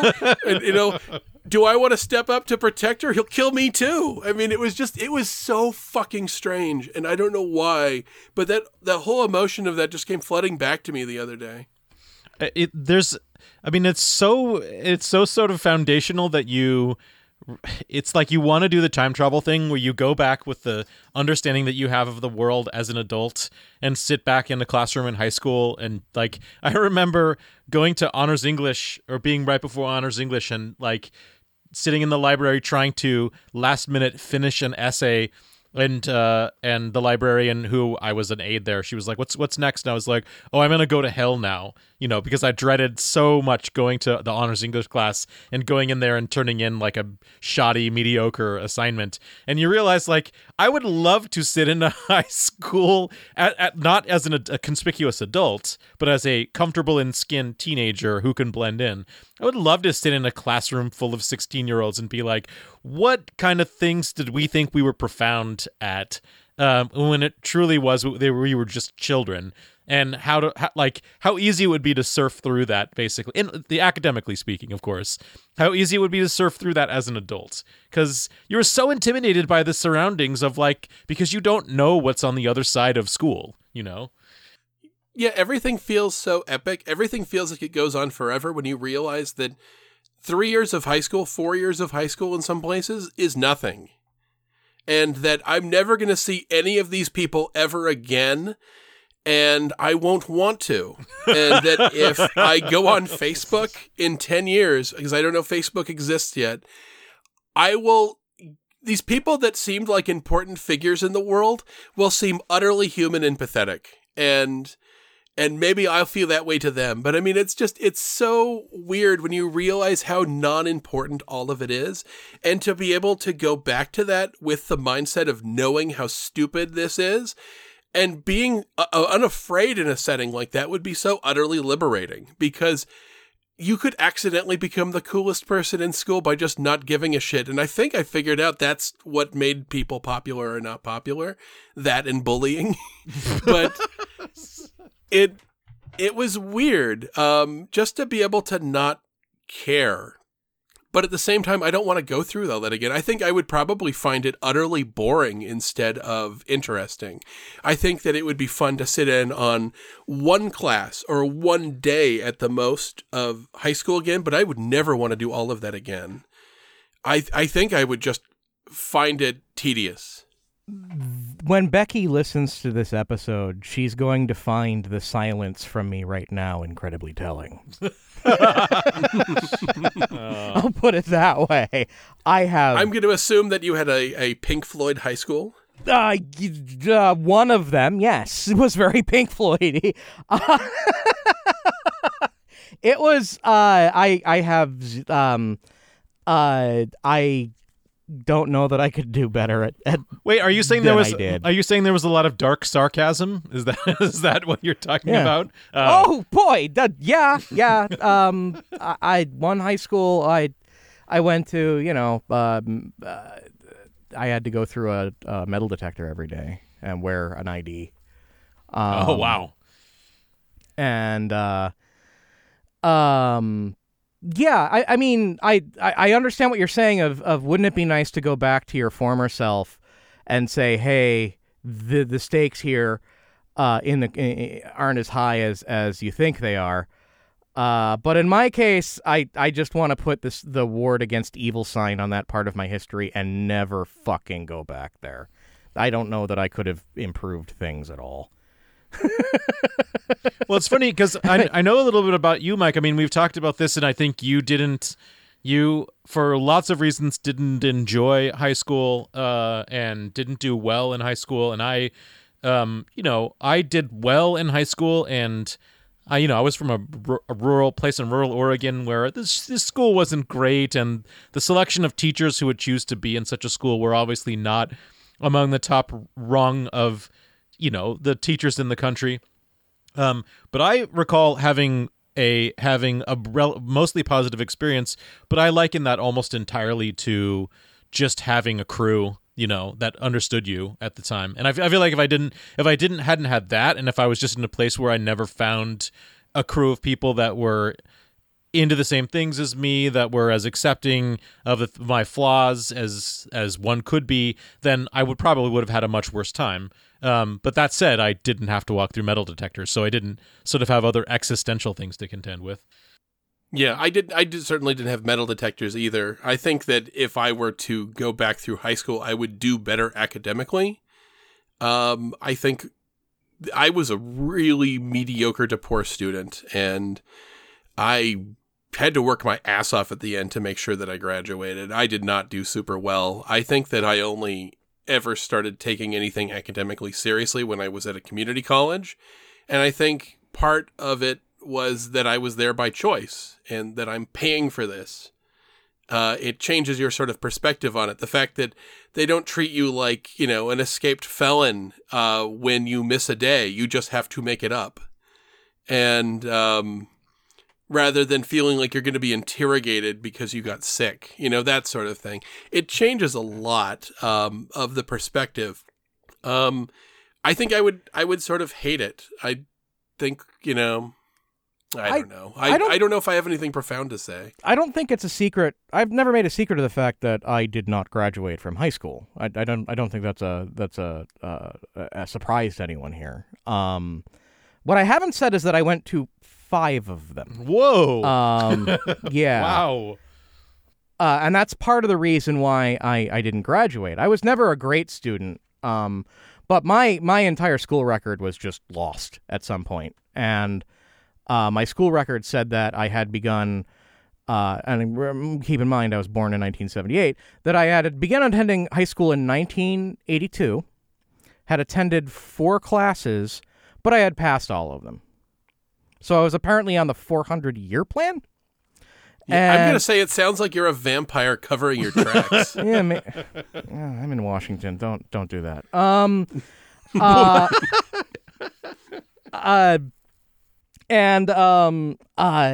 Yeah, so, I mean, at that point, by the time that happened, I was far enough into my academic career that I was either going to be in high school until I was 21, just because I couldn't shove enough credits into my day, or I just had to get my GED and get on with my life, which is what I did. And then I went to junior, or the college you go to when you don't go to college. What's the nice word for that? I don't know. Community college. Community college. That's it. And a really nice one too. I've got nothing against them. I suggest them to people all the time. I just want to say I went to community college. I have a 2-year degree from Green River Community College. Yeah, I'm not trying to be deprecating when I say that. I know you're not. I know you're not. But I was enrolled for precisely 1 semester, didn't take it seriously at all, and I was trying to get a degree in, I was trying to go to MIT or something because of Rocket Club.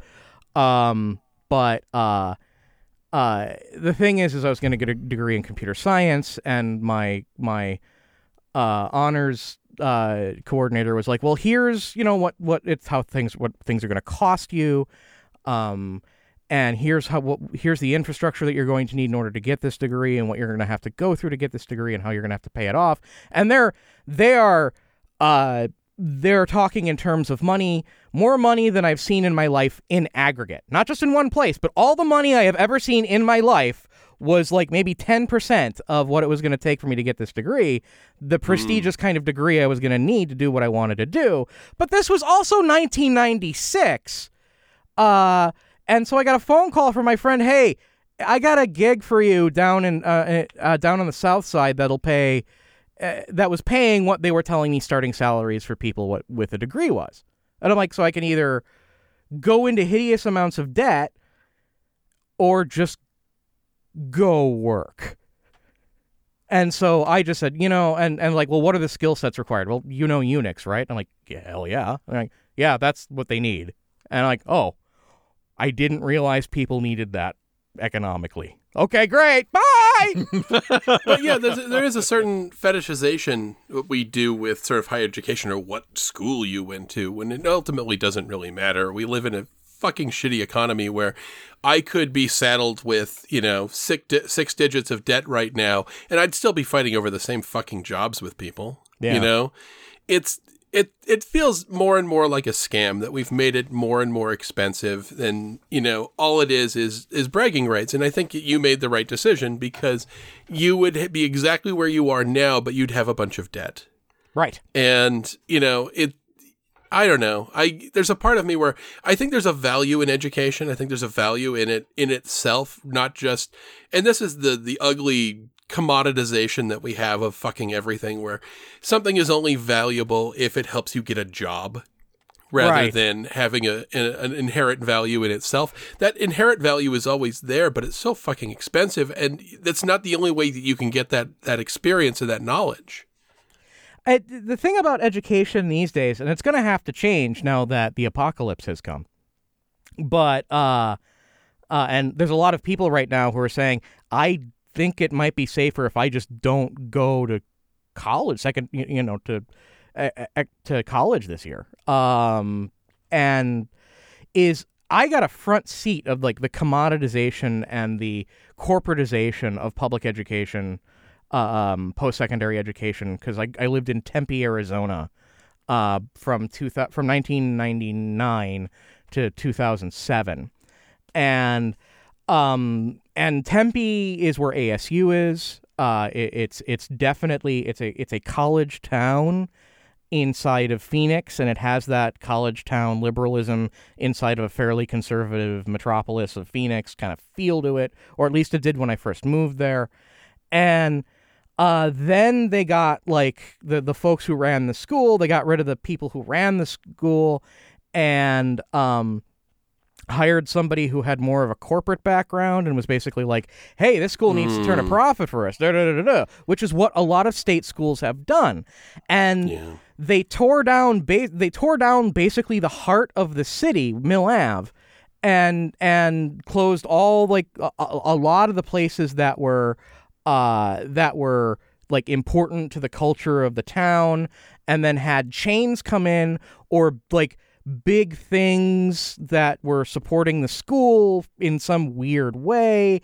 They spent a lot of money on the stadium. They built a whole bunch of big buildings that didn't make a lot of sense, to the point where downtown Tempe started looking a lot like late game Civilization, where you look at your capital and you've got the Statue of Liberty and the Pyramids of Giza and the Colosseum, and, where it's like a whole bunch of weird big shit all jammed together in one tiny town.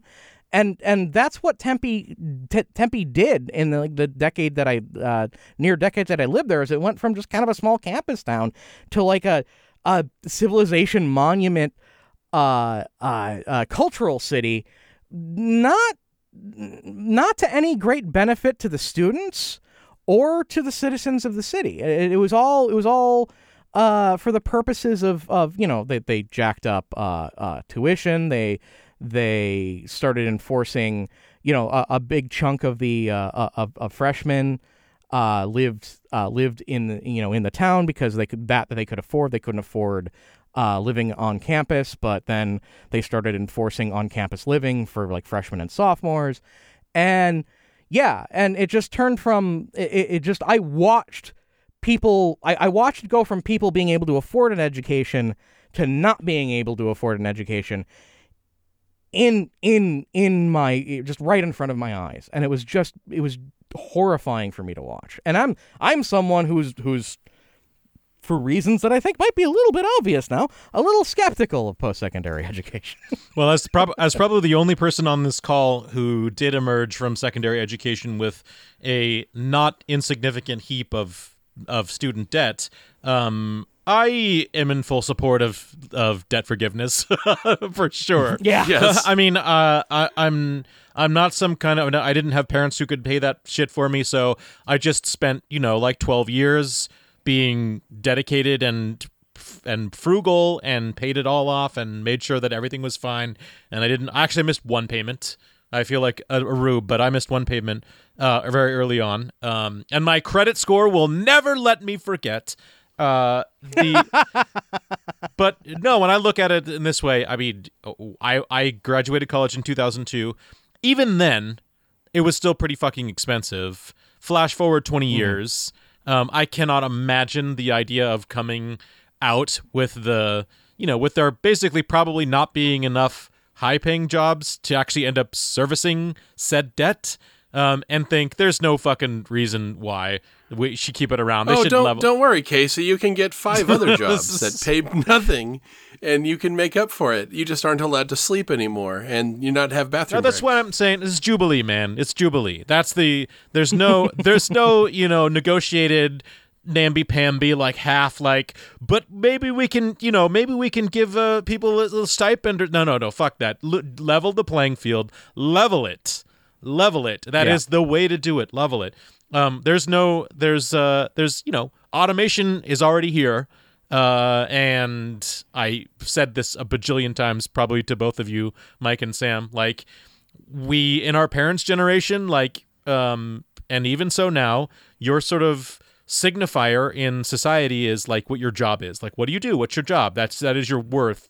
Your production your sort of wealth production, and then alternatively your consumption are sort of what signifies you as sort of a minted member of society. Well, there aren't enough jobs for people as it is now, and there will be fewer and fewer jobs as we move forward. So, not everyone's going to have a job. So we need to think about what a society looks like when not everyone can have a job, but shit still needs to happen. So, Jubilee, that's step one. Then this is why I would never win office, because no corporate parties would ever want me to say debt forgiveness. Step one, they would all shoot it down. As someone who enjoys public speaking, I've always kind of had it in the back of my head that, hey, I could run for office someday. Nope. Nope. No, that's dead. That is stone dead. I mean, Tempe was all right. I do miss Jerry's, though. I mean, drive-through liquor stores are convenient. Yeah, it seems like there's a problem at Formula that you need to go back to with those, because I can see. Oh man, since with COVID, movie theaters are out and drive-in movie theaters are back in. During COVID, why don't we make all liquor stores drive-through liquor stores? Come on, it only makes sense. Well, a lot of them, a few of them are here in Tacoma. You phone ahead your order and they bring it out to you. That's awesome. So I had one more thing for because Mike had been talking to me about how he's done with Hero Cop things for a while. Yeah. And I was like, what could fit? Well, it occurred to me that one of my not necessarily a guilty pleasure, but like a hidden pleasure, that like a thing that I don't talk about, I might offer that up publicly as something that that you could watch. So I actually have a recommendation. Go ahead. Yeah. So it used to be something that I literally kept to myself and didn't talk to anyone about. And then Becky caught me watching an episode of it, and she got hooked on it. And now she's a bigger fan of it than I do. Depending on where you are in the world, here in the United States, it's called Mayday. And elsewhere in the world, it's called Air Crash Investigations. That feels like all television right now. Yeah. No, you're right. There's a there. But the thing is, it's always done in two parts. One is a dramatic reenactment of what happens in the cockpit. And it is two things, hokey and hyper-Canadian. Because it's made in the same, out of the same factories that brought you Battlestar Galactica and basically all science fiction in the 90s, to the point where the guy who played Ronald Sandoval on Earth Final Conflict shows up in a couple episodes, and I'm happier than shit when that happens, because that guy's great. Are you talking about the people come from Vancouver Central Casting? Yes. Yeah, nice. The Vancouver science fiction casting machine, yes. Are we talking about like recreations of real life crashes, and they're the people in the recreations? Yeah. They recreate the things that led up to the accident. And that's part one. And then part two is the investigation of the crash and figuring out what went wrong and how to prevent it.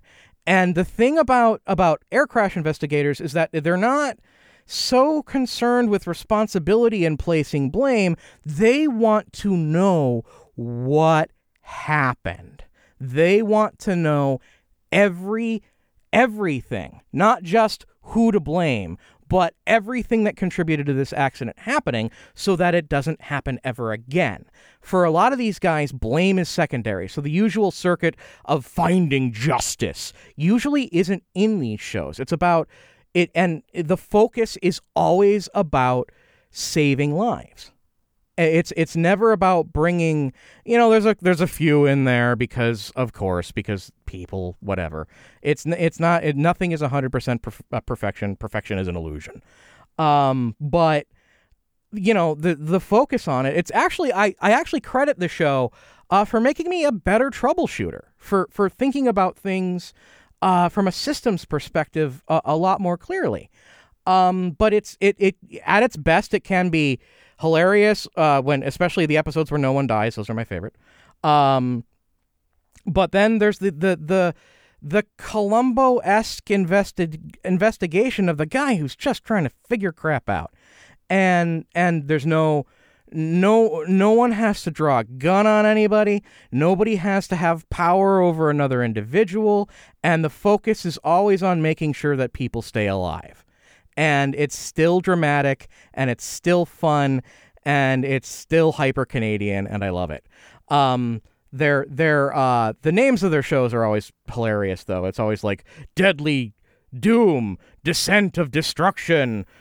Ooh, they don't say Crash, but they always have like It's pulp. Yeah, Descent. Pulp It is absolutely pulpy. Yeah, it's super pulpy. But it doesn't have a lot of the tropes you get from a Dick Wolf production. I'll put it that way. Well, this sounds an awful lot, Sam, like the sort of Rescue 911 thing, which is, you really, really have to try to oversell the drama in a situation where there's maybe only like a 10-second anecdote, but you need to stretch it out to 8 minutes.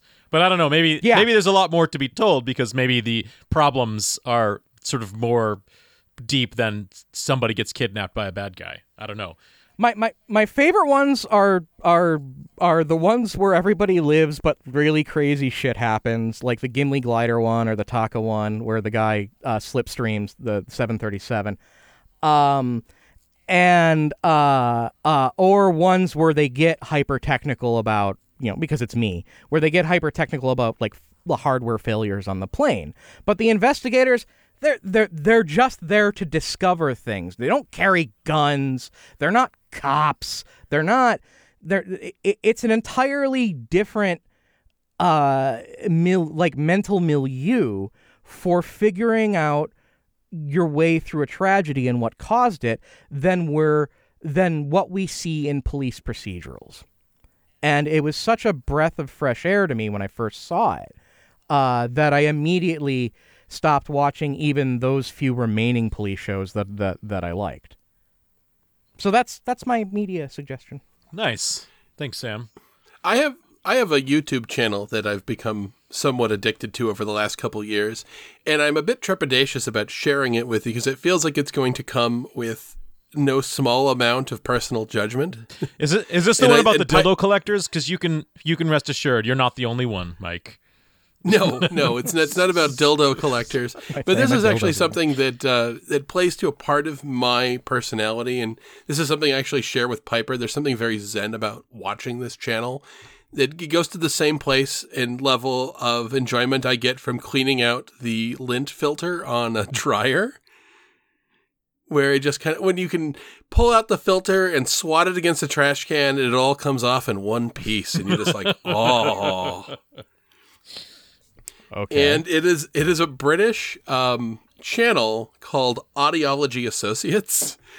And it is an ear doctor who cleans out impacted earwax. Oh my God. Using a variety of tools. It's kind of like he's got his golf bag and he's which one? I'm going to use a 5 wood on this. And after a while, you become familiar enough with different types of earwax, whether it's their consistency, their hardness, their color, that you find yourself going, I think he should use a Zollner tube on this one. Or, I think it's time to pull out the Jobson horn or the crocodile forceps or any of the other tools that he uses, because it's like you have to be kind of careful with some of these tools because you're getting closer and closer to the eardrum. And he just is a very delightfully friendly British guy who is a doctor and has a little camera that goes into the ear canal for his patients. And then later he's narrating over that, and you start to be able to recognize, it's like, oh, okay, it looks like this person overuses cotton swabs. And it's just, and when he manages to get something out, it is weirdly satisfying, especially, and this is a part of it, feels like the judgment's coming, if he can get it all out in one piece, which is always his goal. There was one ear that they pulled like 5 cotton balls in a row, like he had been forcing cotton balls down with other cotton balls. And the shit they got out of this, I don't even know how he was able to hear after this. But this is a YouTube channel that Piper is the only person that doesn't judge me for liking this because she likes it too. And it's just, getting down to a nice, clean, shiny eardrum just feels like some kind of accomplishment. That's awesome. I don't have a suggestion that is not nearly as satisfyingly funny as that, but for the last 5 years, and I feel like this is Sam. I feel like Sam, this has ran across your YouTube diet before, called Primitive Technology. Yes. Oh yeah. Yeah. So Mike, do you know what I'm talking about?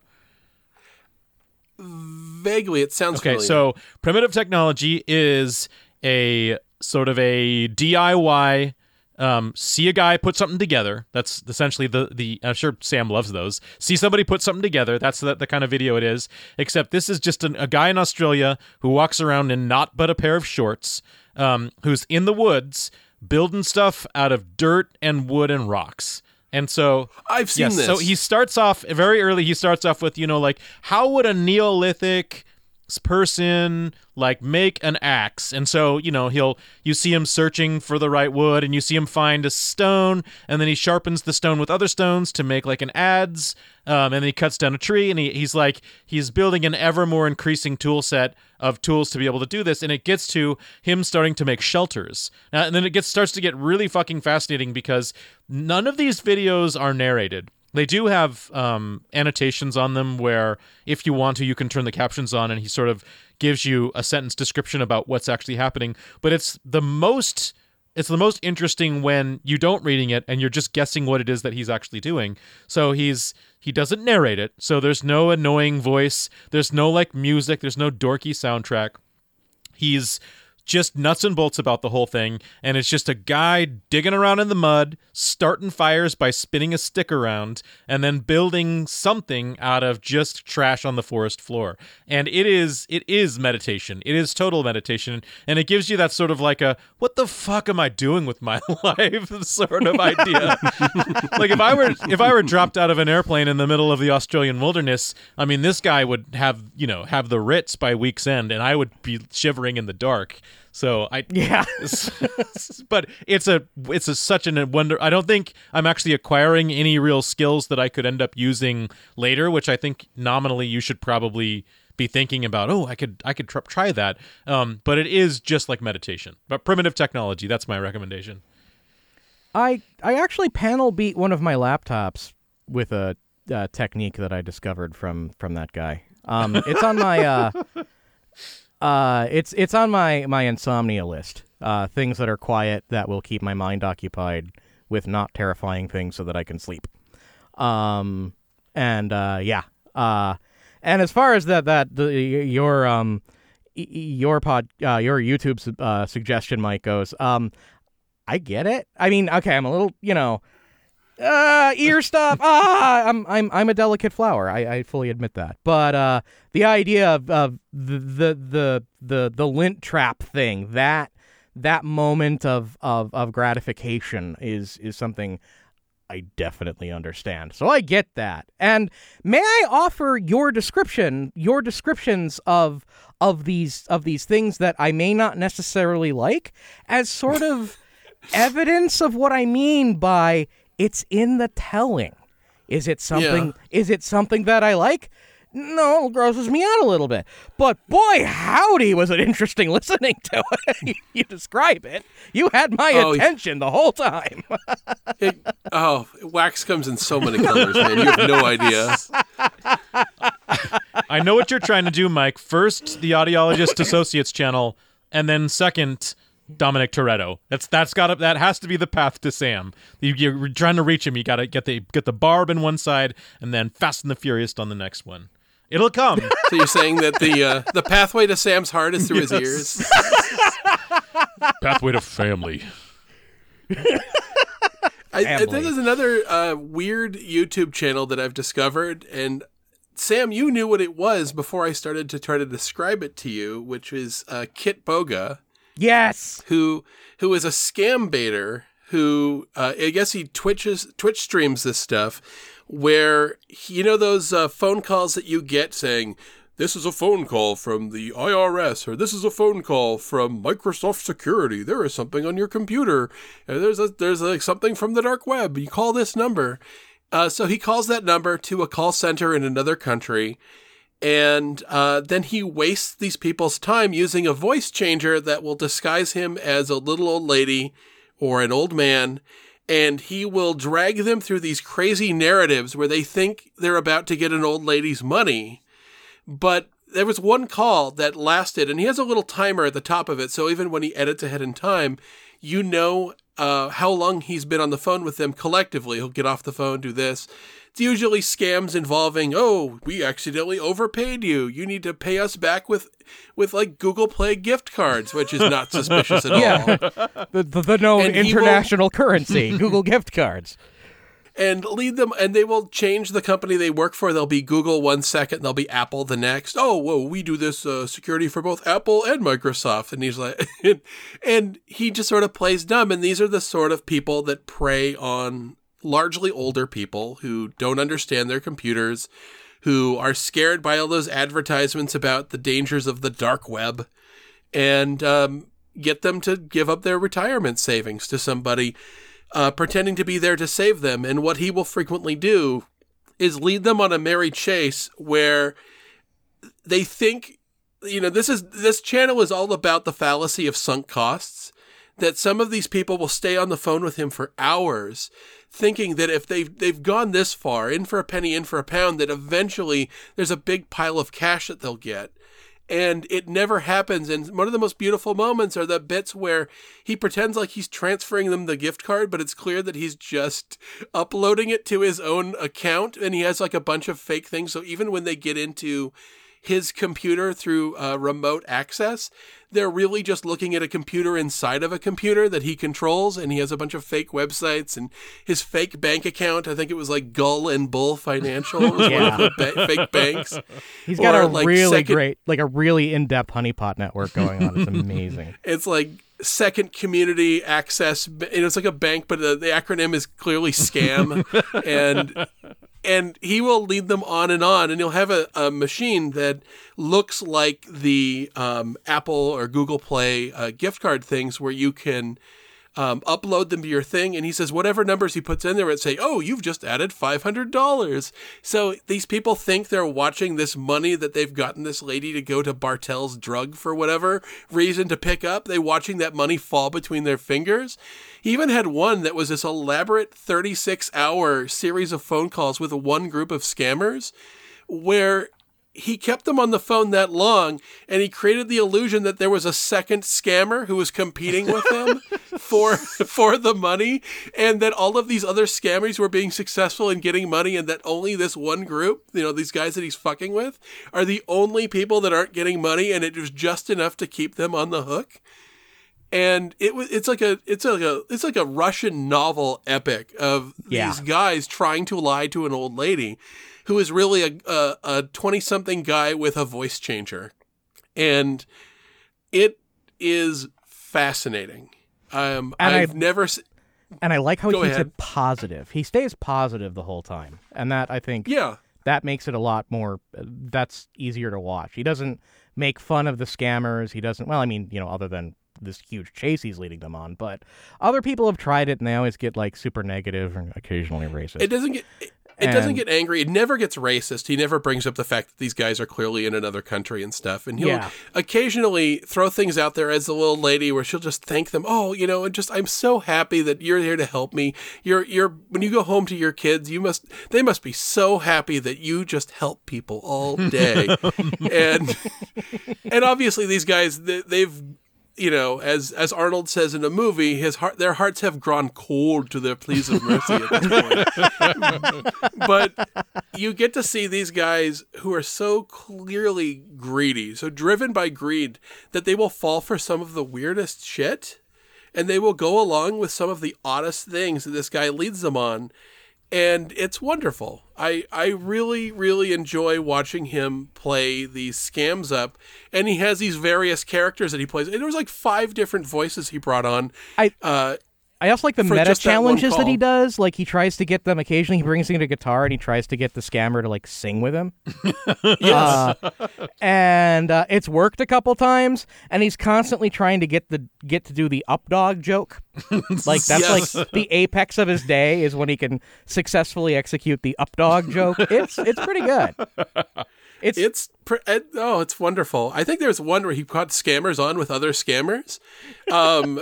on the same phone call together, and it turned into an audio version of that Spider-Man meme where the two Spider-Mans are pointing at each other, where they were both, ma'am, this guy is a scammer. This guy is a scammer. Hang up right now. Hang up right now. And it was watching them fight. There was one where he told one scammer, I want you to pretend to be my lawyer to argue with this Microsoft person. And clearly this scammer is going off of television, so he's just randomly yelling things like objection at the other person as if he's pretending to be their lawyer. And they're just arguing with other scammers, and they're fighting over money that doesn't exist. And I really love it. Yeah, it's worth checking out. I'll say that. Yeah, the channel is Kit Boga. And I think every so often someone will recognize his voice. He's like Batman to some of these guys. That they sort of recognize what's going on. And I mean, they all have YouTube, so but it's hilarious because he's sort of like a creature of legend. And I guess he goes with a secret identity because he doesn't want to get doxxed or anything like that. But like you said, there's a positivity to it, and it feels like you're being brought in on a joke. And it's like, I don't feel bad because this person he's messing with is trying to rob an old woman. Right. And it also is an interesting education in how these scams work and how these guys try to lead you towards giving them money. He kind of leads you through it while the person is messing with him and saying, okay, he's probably going to do this now, or I set up this thing where he can't do his usual thing, and watch him try to scramble to make time. And what's also fun is, since these guys are all calling from call centers in India, there are people in the comments thread who speak Hindi, who are translating the stuff these guys are yelling to each other.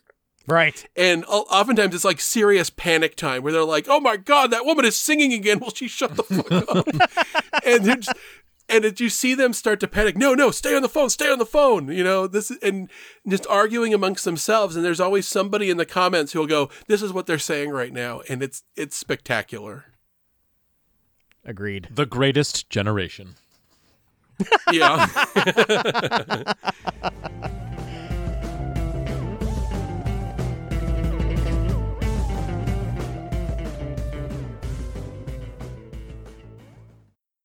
Hey everybody. Before we let you go, we have an announcement to make. Radio vs. the Martians is going on hiatus for a while. We're not quitting or retiring or pod fading. We're not ending the show. But we do feel we owe you all an explanation for why we're going to be taking some time off from the show for the next few months, after podcasting with very few interruptions over the past 7.5 years. For one, the big thing with us has always been the quality of our shows. We take a lot of pains to make sure that our show has the best sound quality that we can manage, and we record in person in studio with our guests because we think it helps the shows flow better and be more conversational. But Casey and I haven't recorded an in-studio episode of this program since very early March, which is, coincidentally enough, the last time we saw each other in person. And we feel it's cut pretty deeply into the overall quality of our shows, which is why we haven't done any topic-based episodes since March. Because we really don't want to botch those topic episodes.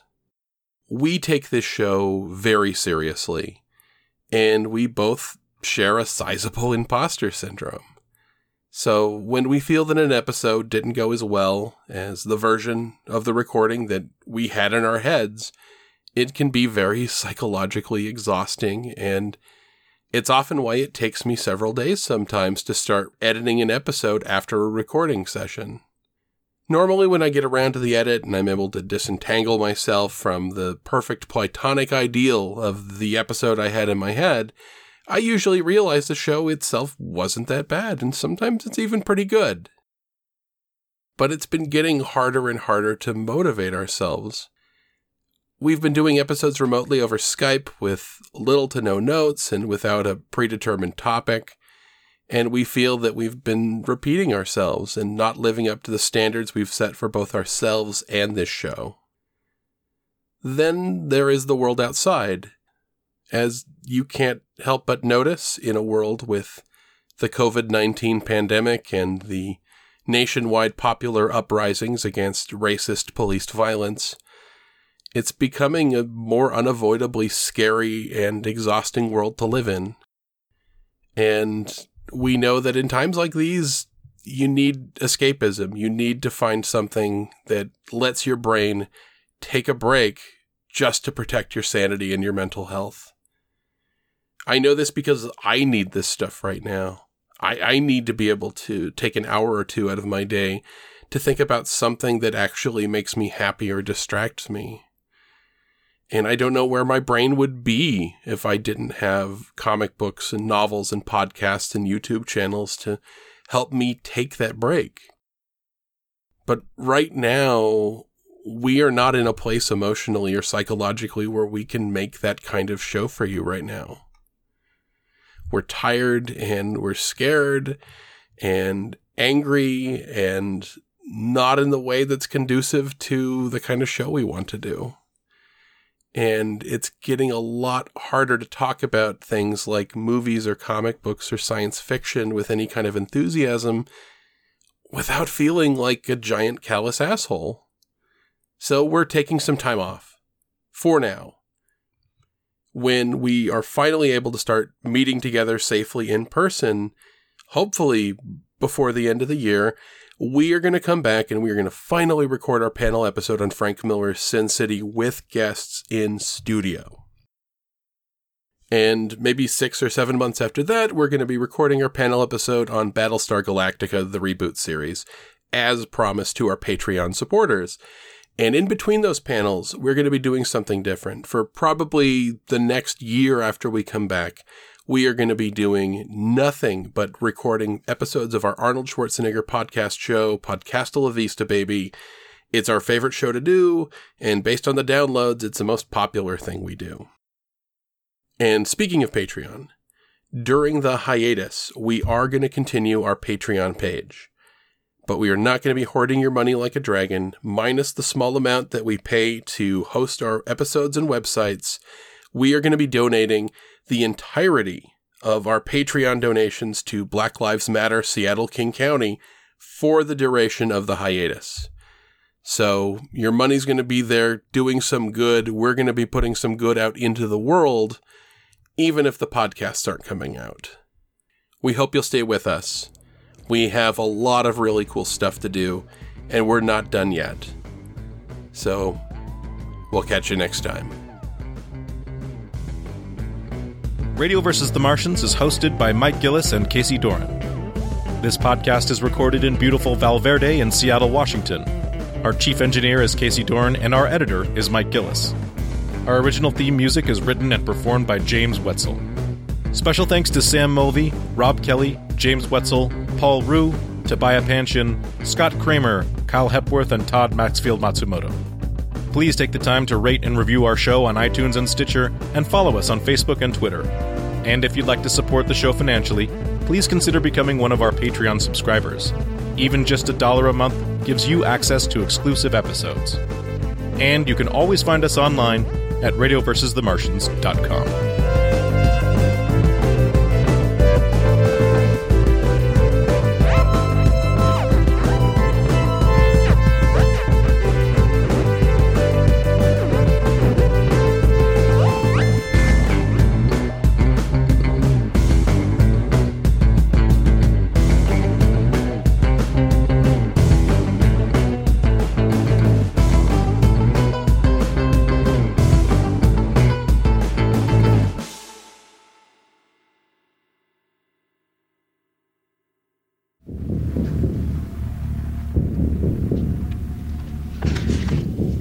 I'll be back.